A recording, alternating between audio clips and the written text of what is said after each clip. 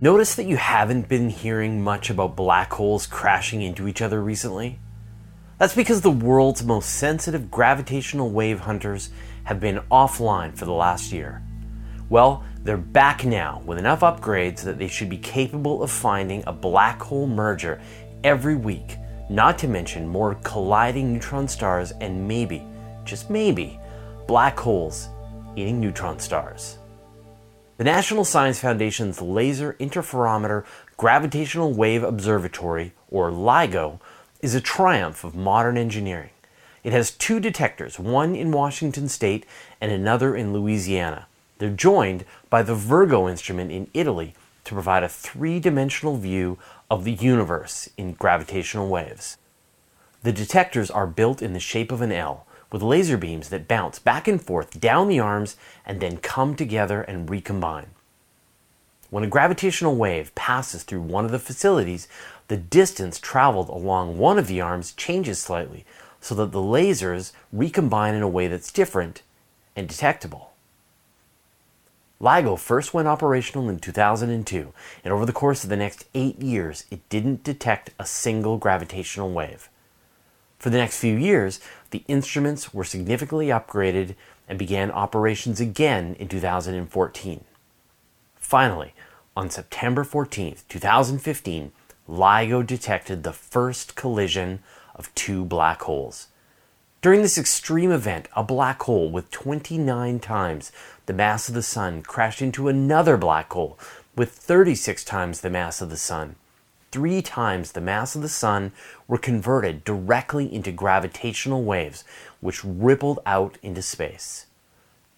These gravitational waves traveled through the universe for 1.3 billion light years, eventually passing over the LIGO instruments.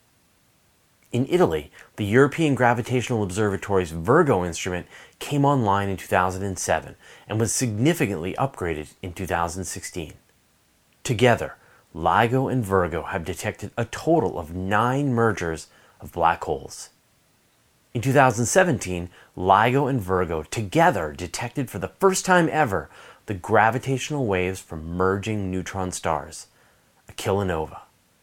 To celebrate the direct detection of gravitational waves, Rainer Weiss, Barry Barish, and Kip Thorne were awarded the 2017 Nobel Prize in Physics.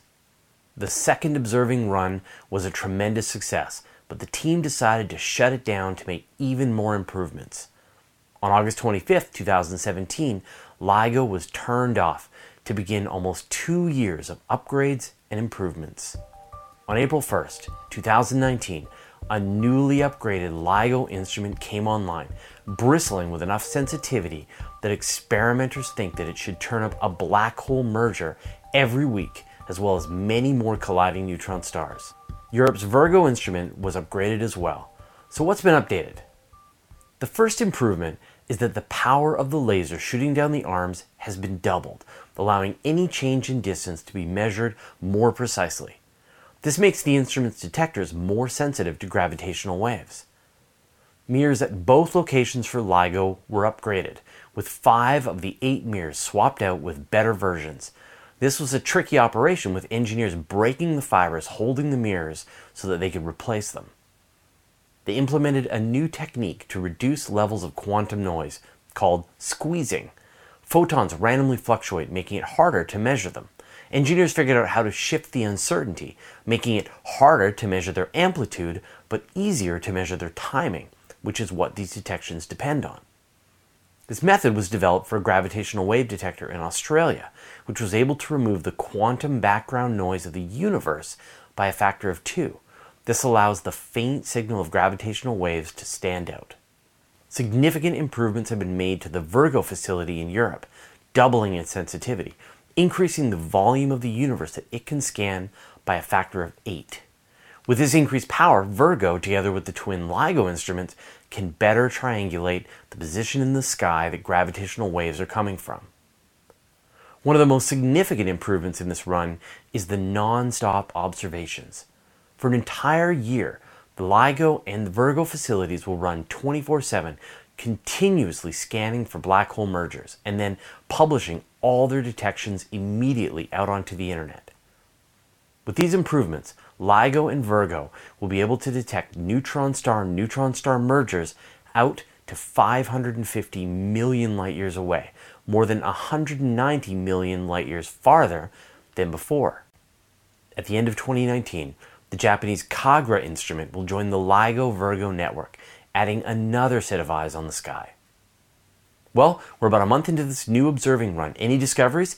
Yes, indeed, and we'll get to that in a second, but first I'd like to thank Hugh Parker, John Hyatt, Anthony Jacobs, Gary Anderson, William Jones, and the rest of our 802 patrons for their generous support.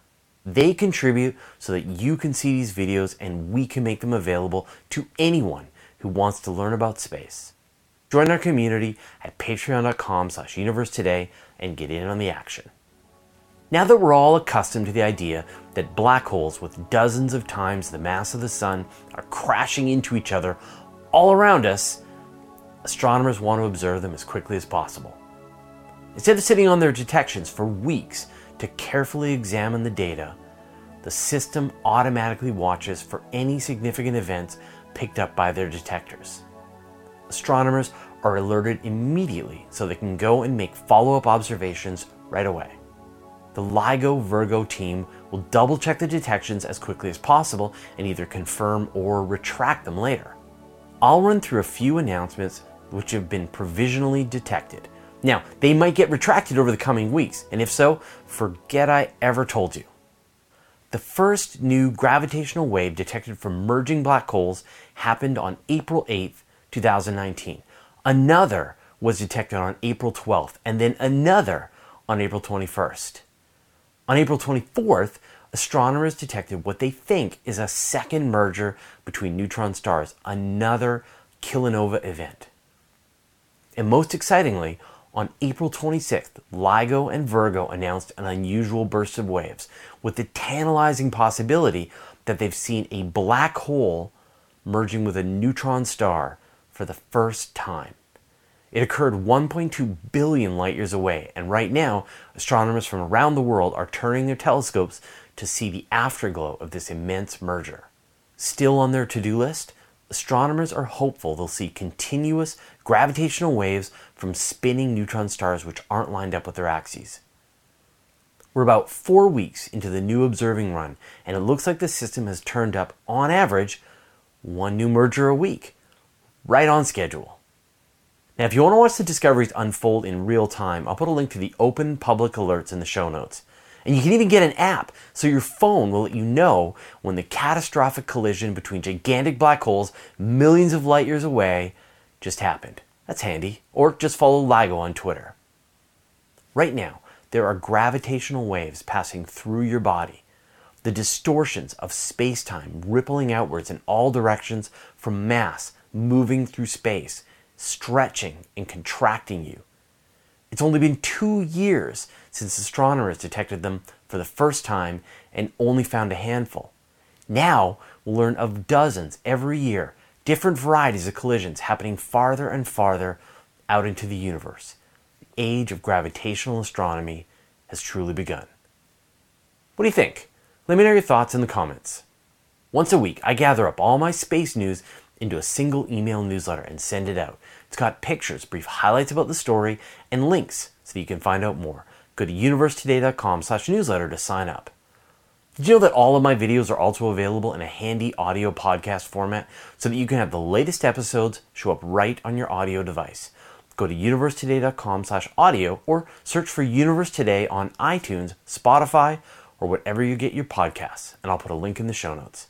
And finally, here's a playlist.